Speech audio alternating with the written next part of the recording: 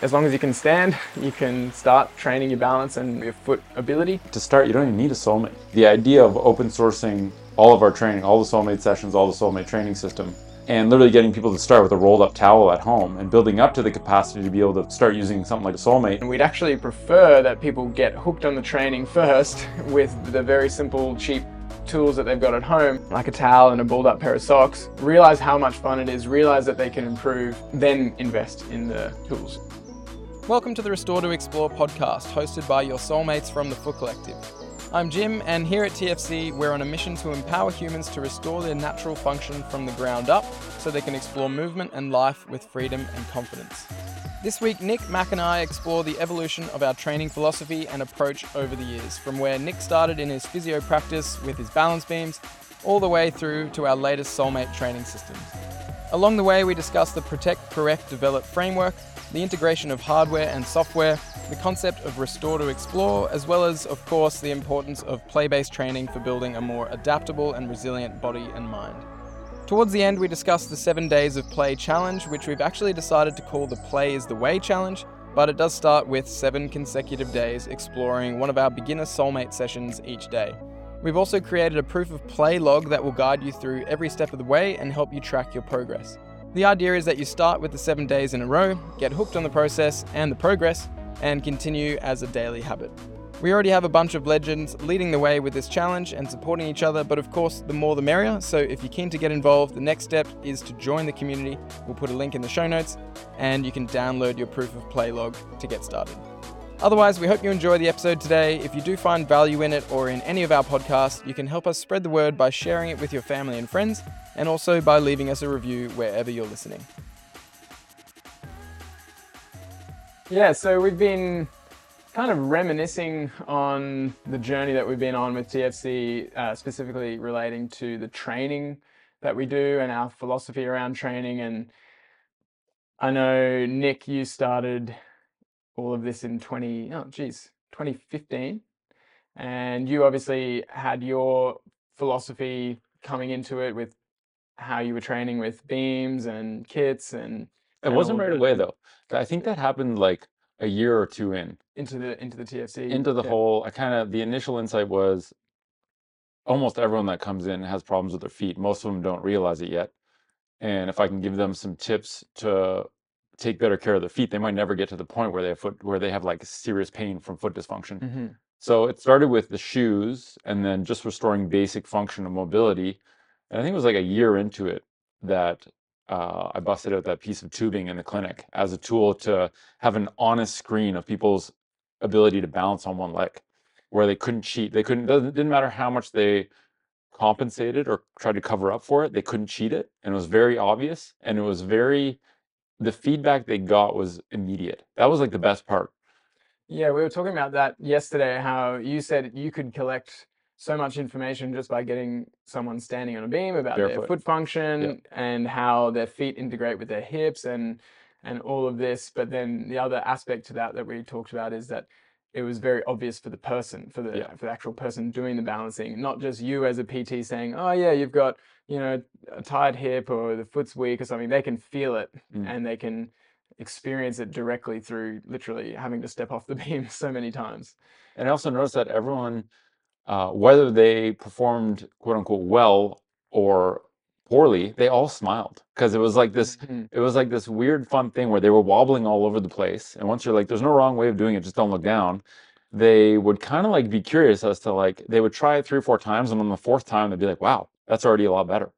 And so that instant feedback as to whether or not they're organizing their body in an optimal way, and within the course of 5 minutes, seeing radical progress going from like not even being able to balance for like 3 seconds to going up to 10 seconds is a giant improvement because it's just neural reorganization. It's their body getting better at sort of organizing itself. You don't have to have like radical improvements in strength or mobility or capacity. It's really just neural efficiency. There's almost like a point. You can see it. The first time someone gets on a beam, there's like this turning point where almost the brain wires in and goes, I get out. Like I can make sense of how this works now. Yeah. And then the improvement, it's almost like a trigger. And I remember the first thing I did with a patient that really made me realize, wow, people actually enjoy this, was I would get them to stand against the wall, put a beam on the ground, stand against a wall on one leg, and bounce the ball off the wall. And I would just say, like, try and get up to 20 tosses without falling off. Um, and then I was working with this kid. He had like Osgood Schlatters, he was a soccer player. And one day I kind of forgot to mention the beam stuff, and he's like, "Can I do beam stuff before I leave?" And I was like, that's interesting. Because, this kid was, I got the sense that this kid was only in there because his parents forced him to go, and he wasn't really into it. But when we started to play, he was actually like, he would actually enjoy it. And he would ask, like, what are we going to do today? And he was like, G'd up about it. And I would play with him, and he would really get competitive. And yeah, I remember that one session where like I had forgotten about the beam and he asked to do it. I was like, wow, this kid went from dreading coming in here to actually wanting to stay longer than his session length. And I was like, okay, there's something to this.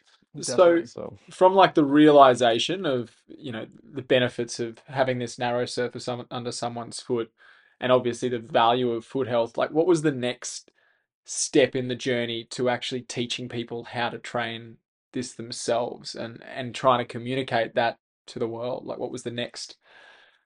I think it was missing a training framework until you started.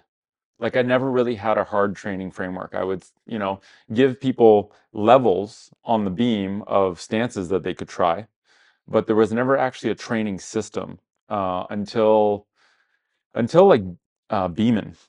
There really wasn't ever a system that you could bring people into, and they could have a graded system of sort of challenges of progressively difficult positions to get into, and like task-based stuff. But I think that was a really important element because it always gave someone a next step to work towards. And I think that's a really important element. So yeah. For people listening, Beeman was an app that Nick developed in 2020. I think it was over the Yeah. COVID period. 2021 maybe. Yeah, and that was like a beam training app. And before that, I remember so for background as well, I actually got into the Foot Collective originally because a mate put me onto the Instagram and I saw people playing on beams. I was already in and around the barefoot shoe or like the natural footwear kind of realm, but then the beam, something just clicked in me. I was like, oh, that looks fun, and I was like, I think I gotta have one of those. Gotta get one. Couldn't get it shipped over from Canada, or I would have cost 300, but would have cost more than the beam to actually have the shipping. So got one made in Australia, and that kind of sent me down the path. And actually, I was telling you guys yesterday or this week that when it really clicked for me that I wanted to be a big part of helping spread the education and actually make like I guess a business out of it, was just being down in the park playing on the beam and just feeling my body organizing itself around this narrow surface and just like realizing how simple but how powerful that was for my body to self-organize without anyone having to cue or coach me to do anything different. It's just, did I stay on or did I fall off? And just get back on, try again. And it was like a kind of like an epiphany moment of like, oh, I get it. The beam is the teacher. I can remember us hanging on the balcony back in Auchenflower, and it was almost like epiphany after epiphany. Yeah. It just sunk in more and more. For you, and then for me, that the fact that it was going to prompt you, the beam. You didn't really need anyone holding your hand. It was going to tell you when you were doing it right, and you knew when you were doing it wrong. And as long as you put enough reps in, as long as you don't give up, Yeah. eventually the brain or the body and the nervous system figure it out. So I guess that's kind of jumping ahead a little bit, but that was what got me into it in the first place. And then I went to your seminar in Melbourne, the first one in Australia, and went through basically your whole training, I guess you'd call it philosophy at the time. So, and I remember there was the sort of hardware software dichotomy, or that whole discussion, and there was also protect, correct, develop. So I think it's good just to sort of explore, because all those frameworks are still relevant, and we've sort of updated things as we've gone, but it's good to just go back to those frameworks and talk about those and then how we integrated those into our sort of new or updated philosophy. Yeah, I think protect, correct, develop was something I first heard from Gray Cook. and it was like this like hierarchical way of viewing. Okay, if you have an issue, there's a certain flow that you can work through that problem in a way that ensures you're not being counterproductive. What I mean by that is, for example, protect, correct, develop within the context of feet is first protect your feet from shoes that remove away your function, right? Because you can train your feet for 2 hours a day, but if every hour you spend in an unnatural shoe is detraining your shoes, then spending 2 hours training your feet and 8 hours wearing unnatural footwear is counterproductive, right? And that really sank in when I saw people in clinic, and we would do all this stuff to talk about hip mobility, and they would spend like 30 minutes a day mobilizing their hips, but then they would spend 8 hours a day sitting. It's like it's kind of getting lost. It's counterproductive to work on your hips while also stiffening your hips every day. So protect, correct, develop is first protect yourself from what's causing the problem. Once you've done that, work to correct the actual deficits. It might be a strength deficit or mobility deficit, capacity deficit, whatever it might be. And once you've gotten to that point and build basic competency and restored sort of default settings in your body, then you can start to develop strength, capacity, endurance, all that kind of stuff to be resilient. But I think so many people, for example, go to the gym and try and develop all this capacity, and yet they're layering it on poor movement patterns because they're not protecting themselves from sitting in a chair wearing unnatural shoes all day. So I think it just gives a bit of clarity where it's like, okay, if you're first starting out, focus your time on eliminating the root cause first so that the actual work you do to correct the issues or develop capacity doesn't get lost on you continuing to actually do the thing that's creating the problem. That's sort of is very aligned with a concept that we've discussed in the past about habit and habitat, and it's really like the lifestyle change that you need to make. You need to create an environment that's going to support the correction and the development.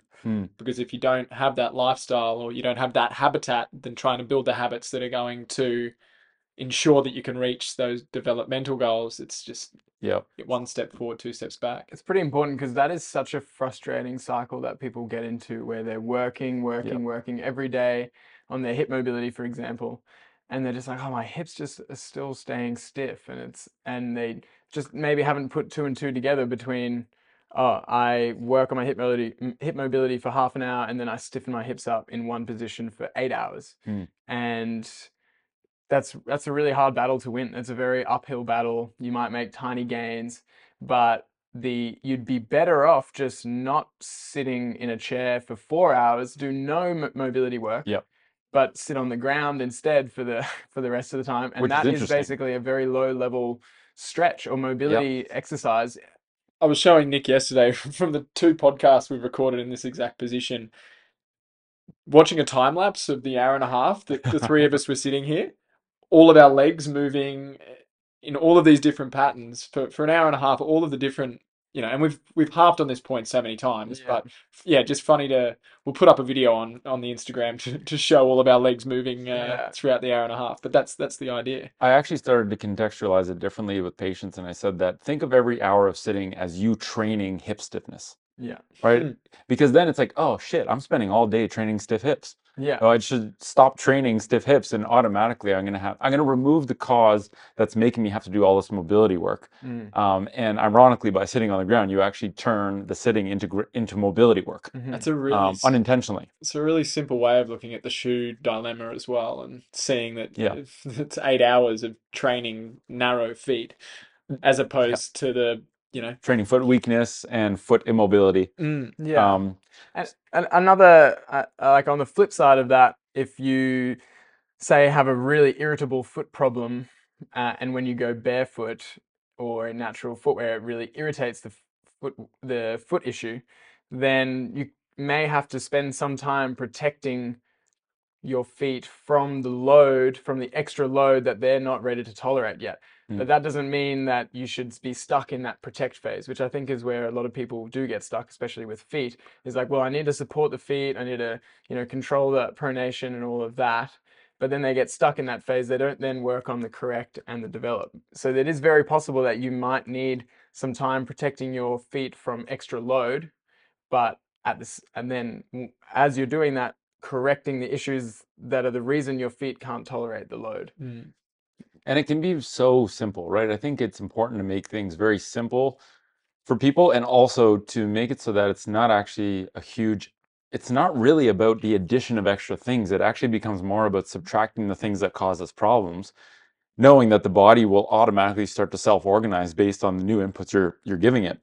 And, protect, correct, develop within the context of foot health can literally be something as simple as, eliminate unnatural footwear and begin a 5 to 10 minute daily practice of just doing small things to start to correct your foot mobility and strength, and then develop a bit of capacity through play. And it doesn't have to be very high level or fancy or elaborate. It can just be something very simple. And the most important part, if you're only going to do one of those three, protect. Yeah, because And you're right. Like the whole idea is that if you are protecting, then the body wants to correct itself. yes. So Almost self-corrects. yeah, allow it to correct itself by protecting. And it's like it kind of melds into each other, because in theory, if you're protecting your feet by eliminating unnatural Yeah. shoes and wearing natural shoes, every walk you take is correcting your mobility and developing capacity and resilience in your feet. As you said, Jim, it might be that if you have such a low level of capacity initially because you're used to really supportive or really stiff shoes, then part of protect might actually be protecting yourself from overloading that area, and maybe doing some corrective stuff that's a little bit low intensity. But at the end of the day, it can be so much simpler. It can be literally as simple as buy a pair of natural shoes and go for a 30-minute walk a day. And that's the only thing you do for your first month. And you kind of self-regulate based on that. But I think people fundamentally underestimate the power of simple things. Yeah. Like even play is there too. So what is the develop then? How do people develop? Or what was the original philosophy behind getting people to develop? Um, Developing the capacity to maintain good foot positioning under load was one thing I started to experiment with. Like I would get people to go, once people developed a certain amount of capacity on a beam, maybe they could balance for 30 seconds and they were pretty good. I would start to kind of load them with a small load, like a kettlebell or a dumbbell, small weight, and they would go on one leg and they would pass the weight around their bodies. And even something that simple was literally put people at their absolute limit, because every time you shift that weight around your body, you're shifting your center of mass slightly, and your body has to adapt and recalibrate with every single movement you do with that load. So even something like that, it might have been endurance, like how long can you hold a stable position on one foot? Can you do it while moving at the hip, whether it's like a hinge or a reach? So a lot of times the develop part is almost tailored to what do they want to be able to do, or what are they working towards and why. But it was really just, and it was fun for people to see their improvements, right? Yeah. And I think that was a key part. I feel like the develop is kind of integrating, in my mindset, or like the way I frame it, correct is kind of figuring out the individual parts that need some isolated attention, some isolated work, and the develop is kind of like the integration of those parts to function together in a coordinated way. So yeah, like balance training is a really good one, especially adding in some task-based stuff, plyometric stuff, like getting the feet, toes, ankles, knees, hips all working together, coordinated to jump is like a really great way to develop capacity in the feet and the lower limbs. Hopping, skipping, running, like all of that, I feel like is the develop part. And I think if you do that sequence well, protect, correct, develop, you sort of end up needing less of the correction because you're just in this sort of development mode. There will always be times where you have to, do some more isolated work on certain areas, but I think if you have an injury and you follow that sequence well, then you're much less likely to have to go back and start from the start, I think. And it also makes people not fast track ahead to doing going straight to exercise, like I right? need to go and run. Yeah. Yeah, it's like start with calf raises. Yeah. Because your ankle and calf can't tolerate the load of running right now, for example. And even start with understanding, why the heck do you have an issue in the first place? Like, Yeah. what are you doing? If the, specific adaptation to impose demand, the idea that the body's self-healing, self-organizing, really puts a mirror in front of you and says, wow, if there's an issue with my body, I can't, blame my body for it anymore. It becomes a question of, what am I doing to create the undesired adaptation that's resulting in this, pain signal?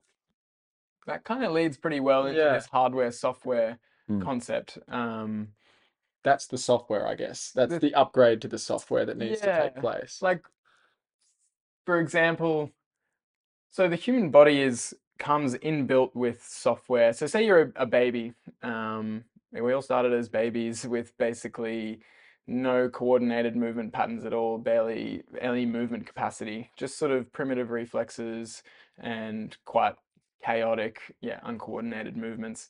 And over time, a lot of that is because the brain is like too connected, and a big part of development is actually pruning away certain connections and making more efficient pathways in the brain to create coordinated movements. And so that we kind of come with inbuilt software that helps us develop these basic ground based patterns like rolling and sitting and crawling, and then eventually squatting, standing, walking, running. So we kind of learn all of that through trial and error, which is basically play. And no one really has to, you don't really have to coach babies how to do that. They just naturally start to figure it out. There's certain things that you can encourage them with, especially like, task-based things where you might put a toy a bit further away than they can actually reach, which forces them to, you don't want to always just be helping them do everything. So there's ways that you can encourage it, but really it is just that software comes inbuilt. And so if you do nothing to inhibit the hardware, so when we're talking about software, it's like basically the nervous system, and the patterns of the movement patterns in the nervous system, if you relate it to movement. And the hardware is all the physical parts, the bones, muscles, joints, nerves, and the capacities of those parts. So strength, power, endurance, flexibility. So in a natural environment, the software basically trains all of those hardware parts simply by play and trial and error. And if you do nothing to actually disrupt the function of that hardware, it will naturally develop to be strong, powerful, flexible, have the enough endurance to survive in a natural environment. That's the way we're programmed. So I think the issue comes when, one, we start changing the environment. So things like, having chairs everywhere, shoes, or just like restrictive heeled cushioned shoes on every pair of feet, flat level ground everywhere. And that means that just the natural development through software gets disrupted because the hardware isn't actually building the capacities that it needs. So that's basically the background to hardware software, and that is where you end up needing to do more correction or restoration on the hardware so that you can actually access more with the software. Yeah, and it's almost like understanding that our movement software is constantly adapting impartially based on what we're exposing our bodies to. So your software is constantly adapting to optimize for the inputs that your body is being exposed to. So if you are sitting in a chair, your software is continuously impartially updating in a way that makes you really good at sitting. And that comes at the cost of not being good at any of the other movements that involve a broader range of hip range of motion. So it's like the body literally is just this impartially adapting thing that doesn't actually care your body doesn't care if you want to run. All it's going to do is adapt to what you expose it to. So if you're sitting in a chair, it's going to adapt to sitting, and that comes at the expense of being of your running technique. But the body really it just knows to adapt to what it's exposed to. And so I think when we think of our movement software as something that's constantly updating, it allows us to really understand that, wow, so it's up to me to feed this body information to update the software in a way that aligns with what I want to be able to do with my body. And because of the modern environment being very flat and very, I guess, tempting by way of, what we're exposed to with chairs everywhere and just the lifestyles that we have to live in this environment, is that really the reason that the tools came along? The hardware was developed because it was able to put, I guess, something into someone's life that allowed them to upgrade that software within their own environment, whether it's a beam or a mobility ball or whatever it may be. So that's the other part of hardware software, is the hardware of the tools or the tools or the environments that you sort of put yourself in.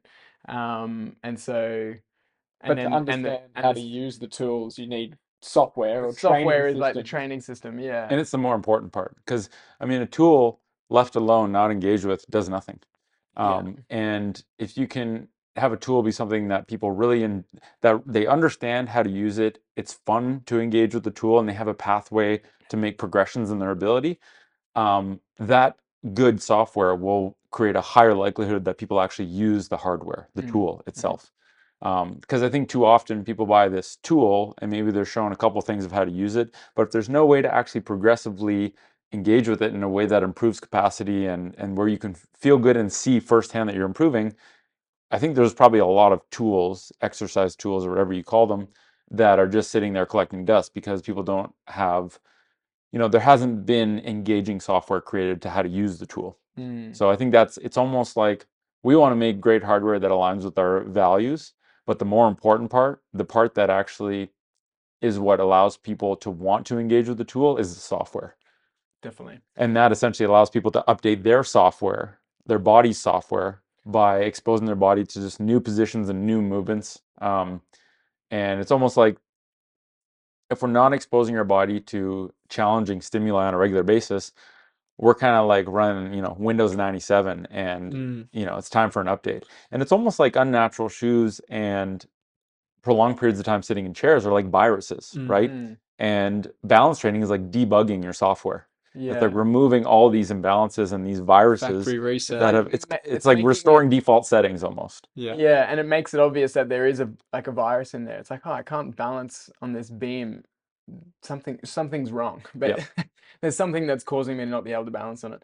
And something I thought of there in that sort of hardware software scenario is that most people actually get a bit confused of like, well, why about running? Like, why would I have to work on my running technique? It's such a natural movement. Shouldn't my body just know how to run? And isn't the way that I run just the way that I run? And everyone runs differently. And the simple answer is, if you look at a species, say like a species of bird, let's say like a peregrine falcon, they don't really have that much variability in the way that they fly or hunt.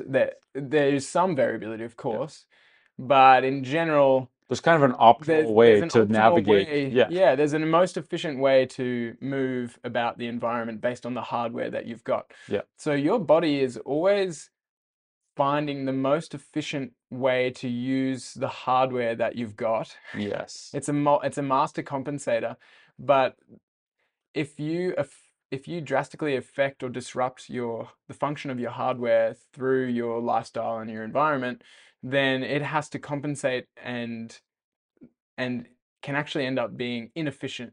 Doesn't mean it's not effective. People can still run, but they're not running in an efficient way. And you don't see if you look at all of the top runners in the world, they all have a very, very similar pattern. Yeah. And there's a reason for that, because it's efficient. And their efficiency means they can run for longer with using less energy, which means that's why they're the top runners. So, and you go down to the river. I know we used to do our little walks along the river, barefoot walks, and we'd be looking at all of the array of different running styles, and it sort of hit us like, well, yeah, because everyone's wearing these different weighted shoes. They've got their office jobs. Their software is trying its best to figure out what to do with this weird hardware that they're not used to, that they're not really designed to have. I think like people can picture a clown running in clown shoes and can imagine that clown not being able to run very efficiently, and the shoes sort of flopping all over the place because they're too big, whereas what we're talking about is, I guess, the opposite. That's the spectrum, basically. Yeah. So massive, heavy clown shoes affects you in one way, and that's obviously the extreme. But then clunky, heavy, cushioned, heeled shoes will inevitably change your running style, because that's not where your software is built to use. So you can sort of work around it, but often the best way to improve the software is just restore function to the hardware. Yeah. And then remove the things that are disrupting the function of the hardware, and then the software can have the opportunity to self-organize. I used to tell all the runners that I saw in clinic, like the way you run is the most important thing in terms of performance and injury prevention. And the way you run is a direct reflection of how you use your body. All the waking hours that you don't spend running, that is what actually creates the hardware capacity that you have with running and the constraints of what movement patterns you can use. And if you're not using your body, or you're putting your body in a very limited array of movement shapes of just postures when you're not running, you're not going to have very many options when you are running. And you're going to use whatever options are available, but if it's extremely inefficient, you're going to end up underloading certain areas and overloading others. Yeah. And I think a lot of people fall back on this idea that they go to their doctor's office, they have knee pain. The doctor says, well, what activities do you do? Oh, I run. Okay, well, running's bad for you. You need to stop running. When in reality, it's, well, I wonder how are you are you running? running and how are you using your body when you're not running? Yeah. And Yeah, it's not the running itself that running is not bad for your body. It's No. how you run can be bad for your body. Yeah, and what you're doing in the rest of the time. Yeah. So to sort of put a pin in that, there's our physical musculoskeletal hardware, like I said, bones, muscles, joints, nerves, they've got a certain load tolerance or work capacity that they are able to achieve based on the way you use them, the sum of how you've used them throughout your whole life. And that's like the restore part. So we have this tagline, restore to explore. Obviously, that's the name of the podcast, but that basically summarizes our philosophy in a big degree. And the restore part mostly relates to the hardware.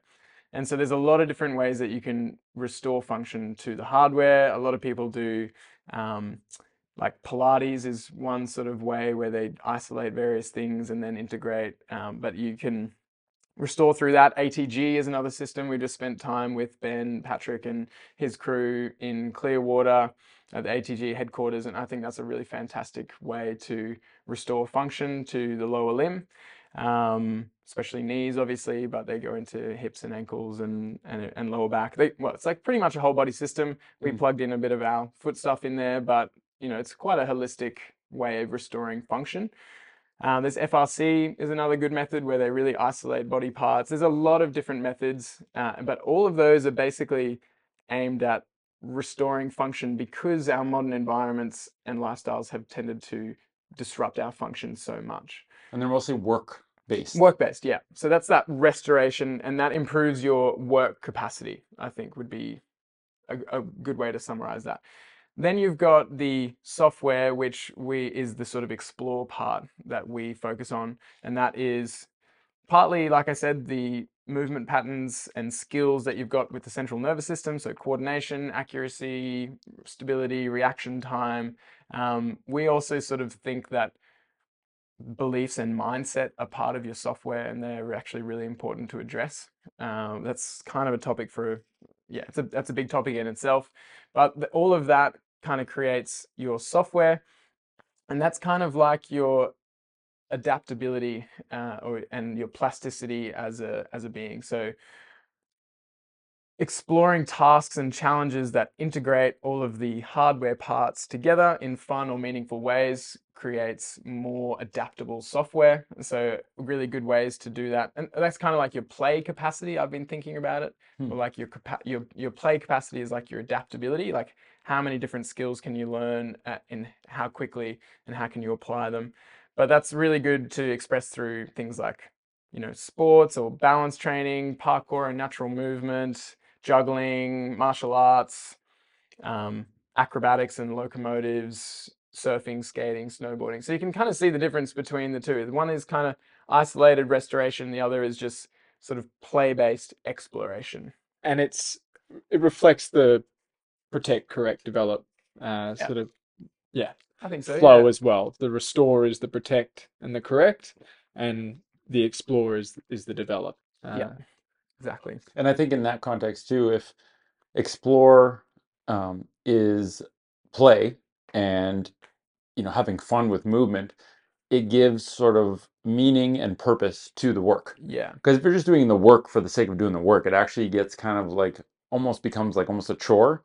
But if it's all framed within the context that I'm doing this work to expand my capacity so I can explore more play or play harder with others, and have more fun with my movement, then it gives a different reason for actually engaging in the work, because you do need work. There is a work element to restoring capacity of the body, but if it's all work and no play, it actually becomes something that's very hard, I think, to do consistently. And so it's about finding that balance of, I play to understand what my limits are. I find out what areas need a little bit of restoration. I put in the work to restore those areas, and then I get back to play to test whether my restoration targeted the right spots and to expand my capacity to increase the amount of skills that I can do when I'm playing so that I can play different games and play with different people. Yeah. We wanted to take a quick break from the episode to let you know about our ultimate free foot health resource. If you're listening, you've probably already started the journey towards improving your foot and movement health, but if you're still wearing conventional shoes most of the time, that's anything cushioned, heeled, narrow or rigid, it's kind of like taking one step forward and 2 steps back. Knowing what shoe is right for you though can be super confusing. That's why we made the Guide to Foot Freedom. We've taken everything our team of foot health experts have learned over the years and synthesized it into one handy manual, packed with all you need to know about unleashing the natural power of your foundation.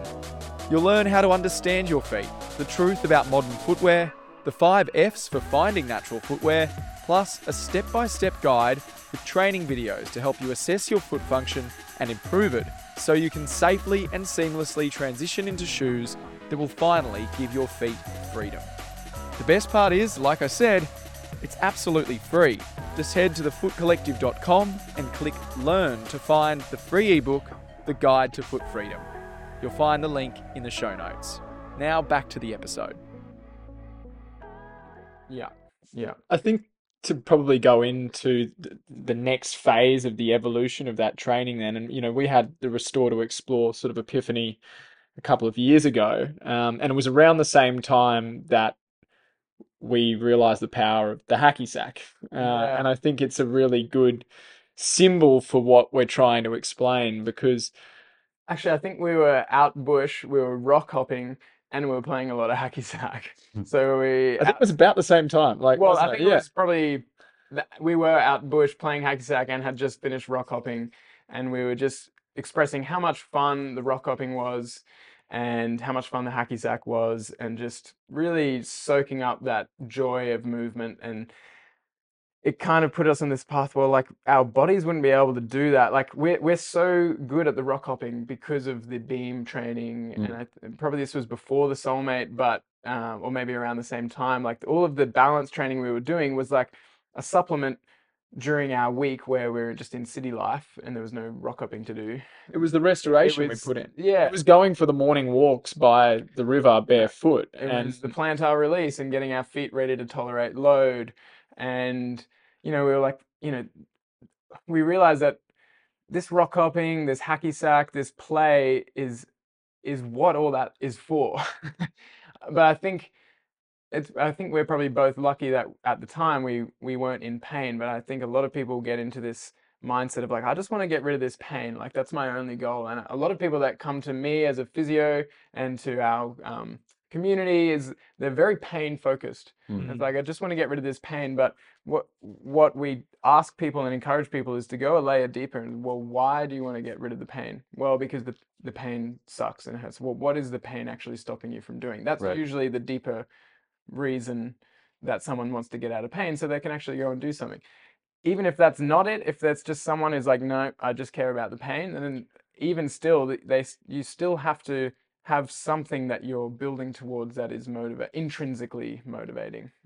And it's interesting, as we were going on this journey of trying to work out how do we make this training more accessible for people who are in pain, at the same time as we were playing around with the hacky sack ourselves, we realized the potential of, a simple tool like that and a play-based approach to help people who hadn't experienced pain yet, young athletes who, were based on the games that they were playing and the sports that they were playing and the lack of movement variability, highly at risk of suffering serious injuries. And that goes for so many sports and so many young athletes. 2 of our team members, Link and Luke, both did their ACLs, as young teenagers. And we saw sort of firsthand the impacts that could have on kids. And, to the same degree as making the training fun for people in pain, we realized the only way to get kids to look at preventing injuries like that and building resilience was, again, to make it play-based so that they actually wanted to do it. Kids aren't going to sign up for an injury prevention course. Their parents might, but the kids aren't going to engage in it. And so it was a really unique sort of, we're working at both ends of the story really, and trying to work out ways that we could make this training beneficial to both. And ironically enough, it was the same answer really. Play is the way is kind of what we came to. Whether that's, and we also realized that because the hardware software is pretty inseparable. So when you are training your software, you are also having an effect on the hardware. Yep. Sometimes the hardware needs more focus, but there's a lot of restoration you can do through play, which I think is kind of what we've been building more and more towards. And I think the big catalyst to that was the soulmate. So the beam, we realized at a certain point we said, well, this is really great for a certain population, but people who are in pain or they've got, high levels of foot dysfunction, or they're, older and their balance is really deteriorated. It's just too challenging. Yeah. So they can't It's an actually, advanced tool. they can't hit that channel where it's, a flow state or it's fun. They just sort of end up getting frustrated, or their feet end up hurting a bit too much because it's a bit too much load. So long story short, this soulmate idea was birthed, where it's a gentler surface for the feet. It's a wider dome or a wider surface, so it's easier to balance on, more accessible. But the big thing is that it splits in two, so you can infinitely scale the stance to make it suit your current balance capacity, basically. And that was a real game changer, because it just opened up both accessibility for anyone, regardless of as long as you can stand, you can start training your balance and therefore your foot ability. But also it's scalable for even the youngest, or even young, high performing athletes. There's almost infinite scalability there. It just depends how hard you play on it, really. Yeah, exactly. And then even another layer on that, an insight from this trip, is that actually to start, you don't even need a soulmate. You can literally grab a towel, roll it up. Yeah. And that really, the idea of open sourcing all of our training, all the soulmate sessions, all the soulmate training system, and literally getting people to start with a rolled up towel at home and building up to the capacity to be able to start using something like a soulmate. And then maybe eventually a beam. It's like the beam was just too advanced, like you said, for most people. The beam was like two steps ahead, basically. Yeah. And all the way along, I think we have consistently reinforced the fact that you don't need the tools. Whether it was the beam, you don't need the beam. You can train on flat ground, or we encourage you to make your own. You don't need a mobility ball. You can use you can use a tennis ball. You can use a rolled up pair of socks instead of a hacky sack. You don't need the thing. And I think what that all was missing all the way along, though, was without the thing, what do I do? What do I do? And it's not that fun. And also our training systems were primarily for people who bought the tools. So that was one of the big flips that we've had on this trip, is that we were leading up to it, but we're going even deeper on it, is just making all of our training open sourced and showing exactly how to do it with different tools that you can just have at home. And really just making our tools a bonus, because I think there is very much something to investing in a physical artifact that you can have around your house. Like we like to call it functional furniture. And if you actually spend money on a bit of functional furniture that you like the look of, like a soulmate or a beam or a hacky, it's going to be a better experience, and you're going to have more room to grow and improve with those tools. But you really don't need them to get started. And we'd actually prefer that people get hooked on the training first with the very simple, cheap tools that they've got at home, or free tools, like a towel and a balled up pair of socks, realize how much fun it is, realize that they can improve, and then invest in the tools, in the actual sort of physical artifacts. Because I was just going to say, I think what we realized is, initially the soulmate was the hardware that we offered. But I think we've realized that the soulmate training is really what is most important. It's the software. The soulmate software, yeah. Yeah, and it's about being mates with your soul yeah. through the software. The hardware's a bonus. Yeah. And the hardware is just a way of showing that you support what we're trying to achieve, and that you also value your own health and are willing to make that commitment. But you can do it all for free. And I also think sometimes the hardware, specific hardware that is for balance training, something like a Soulmate, is actually a really powerful prompt. Because if you put that piece of hardware somewhere that you cross every day, like I remember Kelly Starrett on the podcast said, we just put a beam in the kitchen. So every time we're in the kitchen, we're doing some balance for some period of time because literally just there. The idea of actually visually seeing the piece of hardware is a prompt to say, oh, I'm just going to balance for 30 seconds. And you'd be surprised how much the environment nudges our behaviors. Where if you actually design your environment to be really conducive to movement and make sedentary behavior really inconvenient, you actually don't have to think about doing ground-based living or not sitting in chairs because it's actually just the invisible nudge that brings you to doing more ground. If seated surfaces are really inconvenient to access, you're automatically going to be less likely to sit on them. If balance tools are scattered everywhere or in certain places in your home, you're going to be far more likely to actually engage with that tool, even if it's for short bursts throughout the day. That might actually be the best way to dose this initially. And then when you have the ability to actually plug that training into a system that gives you this progressive ladder of levels that you can work through and actually witness yourself in real time making progress and finding more and more challenging ways to kind of challenging aspirations to work towards, it actually makes it a lot more enjoyable when you can witness yourself making progress. So, Jim, then I guess you're probably the best one to describe this, but we've sort of explained how the philosophy has evolved and the hardware has evolved. But like, what's the training gone from? Sort of what did the TFC training originally look like, and then what are we trying to do with it now? Yeah, well, we basically did a overhaul of the TFC training maybe 2 years ago, where we had a foot training system, and then when we sort of birthed the Soulmate, there was the Soulmate training system, and that actually started with kind of isolated exercises. It was still quite a exercise based, so there was mobility exercises you could do on the Soulmate, and there was balance exercises or balance training, but they were all sort of split up into, okay, you do this stance, you do, it was a bit clunky, a bit hard to follow. I think there's still a role, obviously, as we said, for restoring function. So mobility exercises, there's a role for that.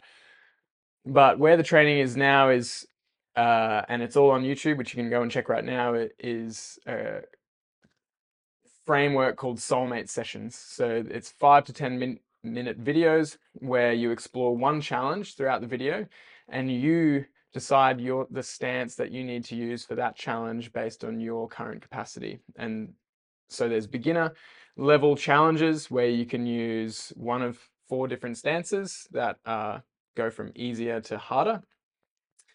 And there's lots of ways that you can scale each of those stances.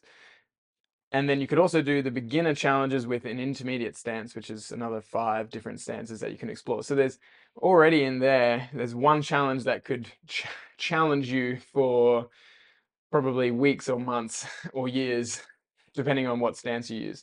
And so there's beginner challenges, there's intermediate challenges, eventually there'll be advanced challenges, possibly by the time you're listening to this podcast. And then the big thing we want to stress there is these challenges that you're practicing by yourself all will help you build the skills to then play with someone else. So partner challenges and partner games. And that's actually where like the sweet spot is. So the way we're describing the Soulmate sessions, or like a little tagline for it, is play, flow, connect. And so that's related to the elements of true fun, which is in this book called The Power of Fun, which we've discussed pretty in depth on the Truth Fun Community podcast, which you can go and listen to. But essentially, there's 3 elements of true fun. One is playfulness, which is, lightheartedness and freedom and not being too worried about the outcome. One is flow, which is like full presence, engagement, focus on the task at hand, and like an expression of mastery of a skill. And then connection is a connection with, it could be with your body, but mostly it is with someone else. Could be with nature, but the easiest way, and probably potentially the most powerful way, is to connect with someone else, whether it's a partner or a friend or a family member.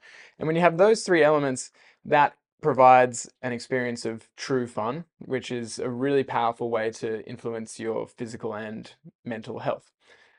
That's basically the summary of it. And so, we were talking about it today, like the solo things, solo drills are a way to play. It's kind of sequential in a sense. You play, you explore your body in a lighthearted way. There's no really right or wrong way of doing it. You're getting taught by the soulmate because Or the you're towel. or the towel, yeah, because you're either staying stable on it, or you're stepping off. So there's that. You need to first sort of play around with the body and get a feel for how it moves in different stances. And then as you get used to that, you can start to get into a bit of a flow state where you're just so fully focused and present on that you're performing well, you're nailing challenges, and you're progressing, and that puts you in that sort of flow state. And then that allows you to connect more with someone who's hopefully also doing a similar process, and you can either work collaboratively on these partner games, or you can work competitively or play competitively against each other. And that helps you both take your skills to the next level. I think we experienced this ourselves and maybe didn't want to admit it at first. We all did the Explorer program, which was our 42-day guided journey where you learn a lesson each day and then you have to submit your proof of work. So you have to do essentially the restoration work. So it's restoration work for your feet, ankles, knees, hips, and balance. Mm-hmm.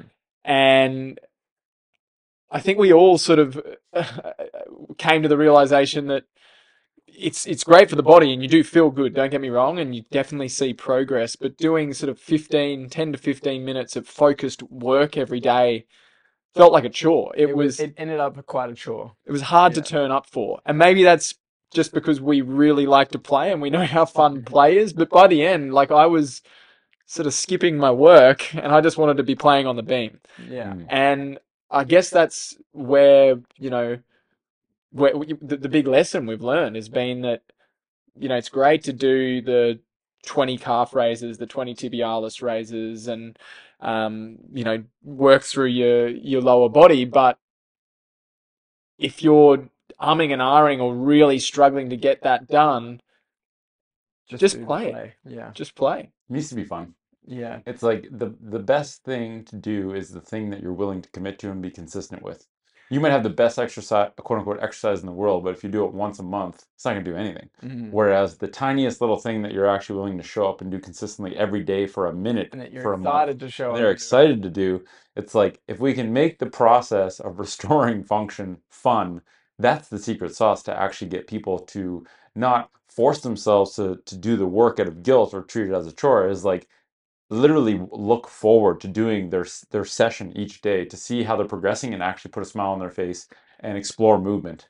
And the best part about that is if you prioritize the play and the fun, you're much more likely to show up for it.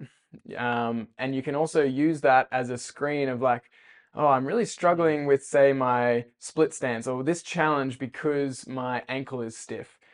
And then that gives you a purpose to restore your ankle function. And you can go and find the exercises that you need to restore the ankle function, not just for the sake of restoring the ankle function, but for the sake of improving on that one challenge or that game that you were restricted from, which then allows you to then play more with other people and have more fun with your community. And it also gives you a metric to work towards, because I think sometimes people say, I have tight ankles, and they work on ankle mobility forever because the goal is just, how much ankle mobility do you need? Well, I just need more because I'm tight right now.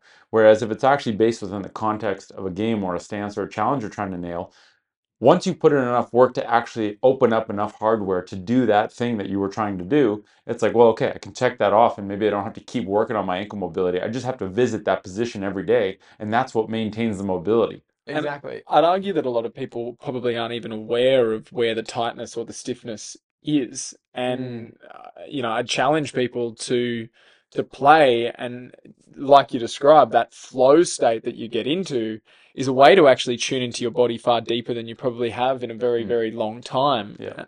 And that's the space where you're able to then identify what your limitations are. And on what you said, Nick, the restoration of the hardware, part of that is physically changing the cells in that area, like the actual physical part, but there's also software.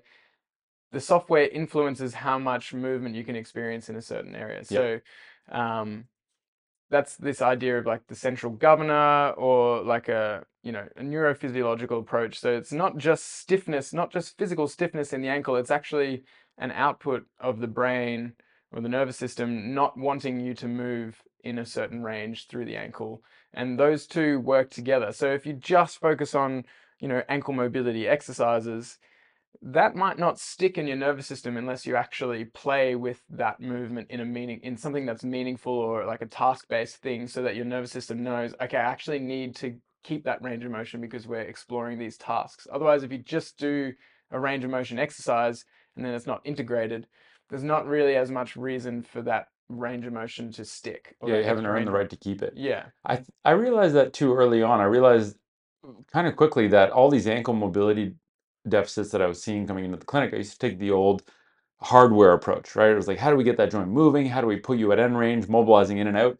What I realized pretty quickly is that there's just this neurological protective mechanism where if you're not stable at your hip and your foot, your body has to keep certain muscles in the lower leg turned on for stability, which means they can't actually lengthen to the extent you need to access the ankle mobility. So a lot of these almost seeming hardware restrictions were actually software dysfunctions, where the muscles that need to be able to lengthen to allow you to express a certain amount of hardware mobility were being turned on as stabilizers and therefore couldn't lengthen. And as soon as you plugged in the hip, as soon as you got the foot and the hip doing what they were supposed to and the deep hip stabilizer is working, all of a sudden your calf doesn't have to be a stabilizer, right? And your quad and your hamstrings don't have to be turned on all the time as stabilizers. And so all of a sudden, you can unlock this massive amount of mobility or flexibility just by getting the proper stabilizers doing the job they're supposed to do. Yeah. And that was just like a kind of like hit me hard, where I was like, shit, I'm doing all this work to try and like get into the nitty-gritty hardware restrictions, when in reality the hardware actually doesn't have a hard restriction. It has the pseudo restriction because the software in the body doesn't know how to coordinate all the parts together to allow full movement expression. So quite possibly an actionable sequence for someone listening is do a soulmate session, whether you've got a soulmate or not. Tune into what is restricting you, then go and do some kind of mobility work. If you've got the time, you could just stop there. You could just do the soulmate session, tune in, and every day just try and get better and better. But if you got the time and you got the the moxie, the motivation, then you can tune into that, do some mobility work on that area, say it's a hip or an ankle, and then come back and do the same soulmate session and integrate that and feel how different it is. And that's actually probably the ideal way to make these changes in your body and your nervous system stick. Because it's almost like the initial soulmate session is like a body screen and a self-assessment. It's like, okay, I notice that these positions I feel a restriction here. You go in, put a bit of work, clean up some hardware, and when you get back on the soulmate and work requiring yourself to have stability in those new positions, you're essentially updating the software and hitting control save, so that you're then granted access to keep those hardware improvements, because you've actually shown the body. Because if you free up mobility but you have no stability software on there, the body rightfully should take that back from you, because mobility without stability is actually a risk factor for injury. Whereas I open up mobility, have this blank window, and unless I layer on software showing that I actually can own that position because I'm stable there, the body's instantly going to take it right back. And so it's almost like this, self-assessment, find out what hardware needs a bit of love, work on the hardware, update the software. And it's this incremental process where you can't just work on hardware or just work on software. You actually have to, clean up one, lay down new software, clean up hardware, lay down new software. And it's very incremental, but the ability to actually go on the soulmate and self-screen based on putting yourself in these, edge positions that are right at the limit of your capacity allows you to actually tailor what you need to work on, so that you're not just working on some random part you think is tight. You're actually showing yourself firsthand, I feel that I'm restricted here in this movement in the soulmate system, and then I can go back and actually verify that the work I did was correct, because now I have access to it. And I think, like, to bring that sort of full circle, balance training, I guess, initially was something that you stumbled upon as Literally. as like this tool and a screen. But it's the combination of the play with the balance training that we've really realized is the key. It's the benefits of that balance training itself. It's like one thing to play for 5 minutes a day, but it's the act of doing it in combination with balancing that is the real secret Barefoot sauce. balancing. Barefoot balancing. Yeah. Yeah. We should go deep on just the podcast talking about balance training and neuroplasticity. Yeah. Yeah. I think that would probably be good to do in future. For those listening, yeah, because that is a deep rabbit hole. But for those listening, balance training, and especially making a lot of errors while balance training, so working at the right level where, yes, you're not falling off every second, but you are making regular errors. So in that sort of Goldilocks zone of not too easy, not too hard. That actually is a very strong portal for plasticity in your brain, which is what we were talking about before. The software part of things is how adaptable is your brain and how quickly can it learn new skills. So not only does the balance training make you better at picking up the balance or whatever movement task you're doing while balancing, it actually opens up a window where you're better at learning anything else that you then do, whether it's a language or some kind of study or reading a book or whatever. You would just have more adaptability in your brain. So you could give yourself little doses of balance training, and play is another way to open up plasticity. So it is like this really ultimate combination that we originally sort of thought about it mostly in terms of the foot, the effects on the feet and the integration between the feet and the hips, and even the integration between the whole body coordination while you're trying to balance on this narrow surface. But probably the deeper aspect to it is the nervous system changes, which means you're able to get better at anything or learn another activity. So it's not like, again, it's not even like the exploration on our tools with the soulmate, the beam, or the hacky is the end goal. Those just make you more adaptable to then be able to go and learn other things, whether it's pickleball or volleyball or some kind of other sport where you're able to connect with someone. May not be a sport, could be dancing, could be martial arts, it just gives you the confidence and the skills to learn other new skills, which is a really amazing way to stay young, to connect with other people, to just to explore the capacity of your body. And why does balance training, why is it such a special thing in terms of, like, why does the body tune in to us falling over so much? Well, yeah, and this is where the errors come in. So if it's too easy and you're not making any errors, that won't stimulate plasticity. So the errors is basically your vestibular system realizing that there was a mismatch between your movement output at the time and what was required for you to stay stable. So it gets that feedback. Like we said, it's this instant feedback from the body of, okay, I didn't stay stable. And falling is such a existential risk to the body because you could hit your head, at worst, you could fall and break an arm, or at worst, rather, you hit your head and die. At minimum, you're gonna fall and like stumble and maybe scratch something or stub something. But either way, your brain really doesn't want to fall. Like even evolutionarily, if you're running from a predator and you fall, you're dead. Yeah. If you are hunting an animal, you fall and you don't get the food, that's a big threat. It's a big threat. Like the risk of falling is viewed too big in our prehistoric software, which we kind of still have despite being in an advanced technological world, is viewed as so salient, so important to tune into that it prioritizes that and solving that problem to a high degree. Yeah. So these deeper brain centers recognize that you're falling a lot, you're making a lot of errors with balance, and so they release all these neurotransmitters to basically make your brain more adaptable because it's like, hey, we need to learn here. Yeah. We need to learn so that we're not making so many errors. And then the cool thing is you can just keep making it incrementally harder and harder so that the brain is always like, okay, we need to learn. How do we learn? And it responds really quickly. Like in one 10-minute session of balance training or even 5 minutes, you'll notice an improvement because it just quickly goes, okay, how do we figure this out? And as long as you don't completely give up, if you push through that sort of frustration, or maybe you need to get frustrated, have a break, and then come back to it, you give your brain this really cool opportunity to improve. It's almost like upgrading the RAM on that Windows 97 computer and just sending it into overdrive and being able to learn. We just Um, expand your bandwidth to learn. And mm, it's like you said, in all realms. I think the other thing that I found personally with balance training is I have a tendency to have kind of a busy, overactive mind. And I think balance training for me was actually, balance training was the training wheels I used to be able to meditate, first of all. So there's something there where in a world of distraction where people find it hard to focus and concentrate, balance training is actually this beautiful feedback loop where if you're falling off, it might be an indicator that you're not paying attention or focusing on what you're doing, whether that's your breath or just tuning into your body. And so I think for whether it's for kids or even adults that want to expand their capacity to engage in focused learning or focused work, deep work, I think balance training is actually a really powerful outlet to train focus. And I remember talking to Felix saying like, dude, right now I'm finding balance training as a mental training exercise with great physical benefits.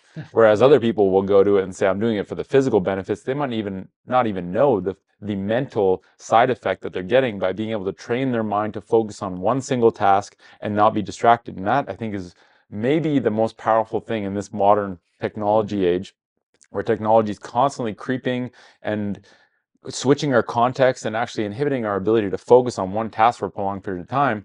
And I think that's where, the business and the corporate side of things where, teams that play together and train their focus and concentration will actually perform better at whatever business they're doing. They will be more productive. They'll be more creative. And I think we haven't really even tapped into that, but I think you know, I think that's a big part of it. And I even mentioned in the play shop where it's like, I'm writing these blogs every week, Microdose for the Soul for Soul Freedom. And whenever I run into a block where I either find it hard to focus or I'm distracting myself and procrastinating or just don't have any sort of creative inspiration, sometimes I'll just put like some Baroque music on and go on a Beam or a Soulmate for 5 minutes, and literally it brings clarity so that I can actually focus on the task. And that's a cool thing, I think. Yeah, I think it's exactly, I mean, business or corporate, even to, the smaller degree, those sports teams that I was talking about, when we started doing sort of training programs, the injury prevention programs with young football teams, we couldn't tangibly sort of, have research to back up what we were saying, but we tried to explain to coaches that, let us come in, let us do 30 minutes of this training before your players jump into their soccer boots. And, we were working with more elite teams, but firstly, the kids, they've been at school all day. They've been sitting down. They're a bundle of energy. They've probably had a bit of sugar after they've finished school, and then they've come to soccer training, and it's chaotic. But then you lay out beams, and you get them to beam battle, and they instantly zone in. And what we were trying to describe to the coaches is, imagine what this must do for their ability then to soak up everything that they're about to train and the work that they're about to put in. It primes them. Exactly. And it gets that energy out and it gets them in that zone where they're now ready to really, really benefit from the hard work that the coaches put in to formulate their training. So, again, you can't like quantify that. You kind of just need to witness a bunch of 10-year-olds running about and then zoning in. Yep. To get it. Got to experience it and you got to witness it. Yeah. So, well, that might be a good place to wrap it up. Experience and witness it. Like we said, I challenge everyone to join the 7-day, 7 days of play. Yeah. Join the community or just head to the YouTube and you can see what we're up to in there. We can see you can post what you're up to and just get inspiration from other people. Hopefully inspire some other people if you come into the community. There'll be links in the show notes that you can check out. But yeah, otherwise it's all available on YouTube for free. You don't need any of the hardware to start. It's a couple of rolled up towels, balled up pair of socks will be more than enough to get you started. And yeah, my challenge would be feel the frustration of making the errors. And this has actually been really helpful for me. Understand that that frustration and those errors is priming your brain and body to improve at a rapid rate. And you will feel progress. If you stick at it, even if you come back to it 5 minutes one day, come back to it 5 minutes the next day, if you stick at it, you will notice progress and you'll start to get hooked on that progress because nothing really feels as good as progress.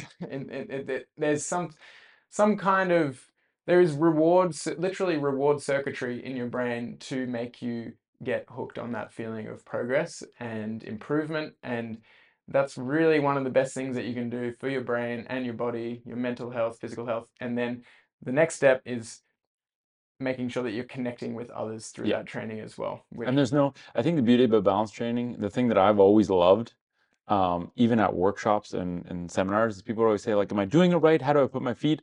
And my favorite thing to say was, don't look down, don't fall off. The only way you're doing it wrong is if you're not making mistakes and you're not smiling. Yeah. And that's it. And there's really no constraints. And I think it just gives people this, you can almost see some people go, oh, like they're relieved that they're like, I don't have to worry about doing it wrong anymore. All I have to worry about is just get back on. Enjoy it. Begin again. Begin again. And I think even what you said, Jim, is like, if you're not making errors, you're not challenging yourself enough.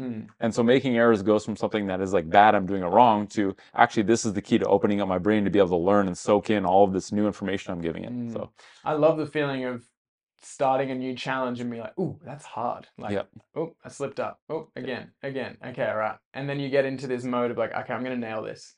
And then you nail it. And then you feel really good. And then you kind of, oh, what's next? It's like, what's the next level? Yeah. What's the slightly level up from this so that I'm challenged enough that it's difficult, but not frustrating? Yeah. And I think the goal with soulmate sessions and soulmate training and the system of stances that go from easy, low level to very advanced and high level is to allow people to slot in wherever they are at that point in time, while knowing that if they overshoot and go too advanced, there's a layer just below. And if they get really good and nail that challenge, there's a layer just above. Yeah. And it's like this infinitely scalable system of always having something that's a little bit harder than where you're at now.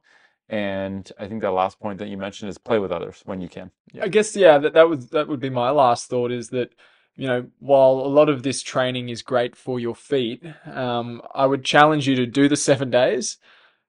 Tell me that you're not wanting to then do it for another 7 days, and then invite someone who you think could use just a bit more fun in their life. Yeah. Not necessarily about training their balance or improving their foot health. No. They could have perfect feet, but if everyone doesn't play enough, you know, I think everyone in society we could all play more. And if it means that you start getting them on board by playing with them, and I know it sounds silly to say this, like it does seem so simple, but yeah, I guess that's what we're trying to get to. While we are the Foot Collective, like, fun is the key here, and we just need to get people playing more. Yeah. Thanks for tuning in to the Restore to Explore podcast. If you enjoyed the episode, we'd really appreciate you leaving a review wherever you're listening. That's the best way to support us and to help us reach more people. If you're after more free TFC education or training, looking for any of our TFC tools, natural footwear discounts, or you want specialized guidance on your foot health journey from a trusted TFC health professional, head to thefootcollective.com. All of the important links are in the show notes of the episode.